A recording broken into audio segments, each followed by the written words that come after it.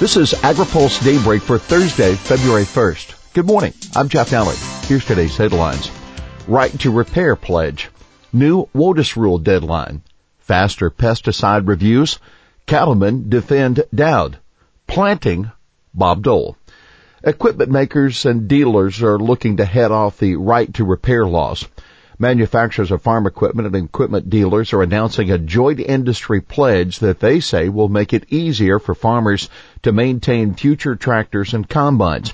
The Association of Equipment Manufacturers and the Equipment Dealers Association, they're promising to provide tractor and combine owners with onboard diagnostic tools that they can use to correct problems with onboard technology. Farmers also will have access to manuals, product guides, and product service information. The equipment industry is coming under increasing pressure from the so-called right to repair legislation that is intended to address complaints that farmers can't diagnose equipment problems without the help of the dealer. In an op-ed for AgriPulse, the industry groups say the right to repair bills would give unfettered access to the software that operates the machinery, putting manufacturers' intellectual property at risk and allowing equipment owners to tinker with safety and emission equipment. The industry groups will be detailing today the specific terms of a statement of principles and releasing a video and website to explain it.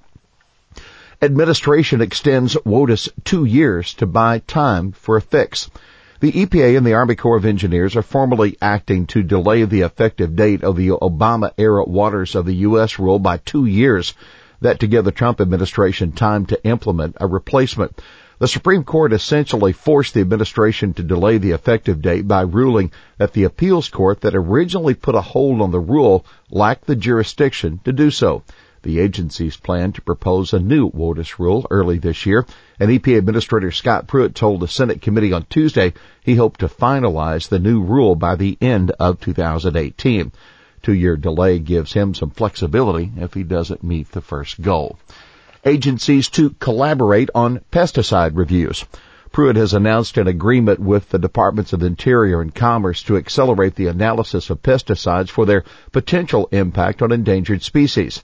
The memorandum of agreement wasn't immediately available, but CropLife America said it outlines the difficulties with the current consultation process and proposes setting up an interagency working group involving the Fish and Wildlife Service, which is part of the Interior Department, and the National Marine Fisheries Service, which is under Commerce. Produce safety. FSMA expert rejoins FDA. A scientist who helped FDA to develop its new produce safety regulations before joining the produce industry is coming back to the agency.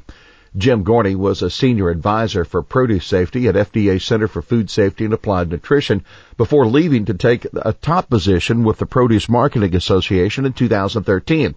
FDA Commissioner Scott Gottlieb announced his hiring of Gorney at a speech yesterday to the National Association of State Departments of Agriculture.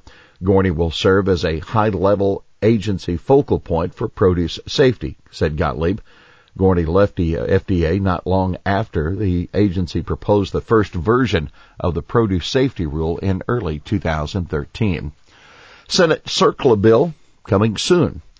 AgriPulse has been told that a Senate bill that would exempt agriculture operations from pollution reporting requirements could be unveiled as early as next week. Scott Yeager, Chief Environmental Counsel with the National Cattlemen's Beef Association, says Indiana Democrat Joe Donnelly has agreed to co-sponsor a bill that would codify an agriculture exemption to reporting requirements under the Comprehensive Environmental Response, Compensation, and Liability Act, or CERCLA. The hope is that getting Donnelly on the bill will encourage some other Democrats to sign on as co-sponsors. However, getting the bill through the Senate, either alone or attached to something else, still will be difficult because of the slim GOP majority. The bill has 4 Republican co-sponsors, including Environment and Public Works Chairman John Barrasso and Agriculture Chairman Pat Roberts of Kansas. Beef industry lobbyists won't let up on Free Dowd effort. Colin Woodall, Vice President of Government Affairs for the National Cattlemen's Beef Association, sees no sign that Senator Jeff Flake is going to stop blocking the nomination of Greg Dowd to become the chief agriculture trade negotiator. But Woodall, speaking on the sidelines of the Cattle Industry Convention in Phoenix, says NCBA plans to continue its public campaign in support of Dowd, the group's former chief economist. During the recent Montreal round of NAFTA negotiations, some mock wanted posters were distributed in support of Dowd. Flake, quote, is abusing the traditions of the Senate and holding us hostage, and it's unacceptable, according to Woodall. Senators increase pressure on Trump to protect NAFTA. 36 Republican senators have signed on to a NAFTA-related letter to President Trump that we told you was circulating on the Hill last week. The letter stresses that the U.S. needs the trade pact with Mexico and Canada for the health of the overall economy. The letter says whether manufacturers, farmers, or insurance providers, a wide range of industries in the U.S. have benefited from this agreement, and American customers are reaping those benefits too. Colorado Republican Cory Gardner spearheaded the letter that was also signed by Senate Majority Leader Mitch McConnell. Bob Dole getting his own wheat variety. Syngenta is naming a new variety of wheat after the former Senate leader and presidential nominee. Senator Dole said, wheat feeds people across the country and throughout the world, so I'm particularly humbled that my name is attached to such a fundamental source of global nutrition. The seed will be available for planting this fall. USDA upgrading market reports.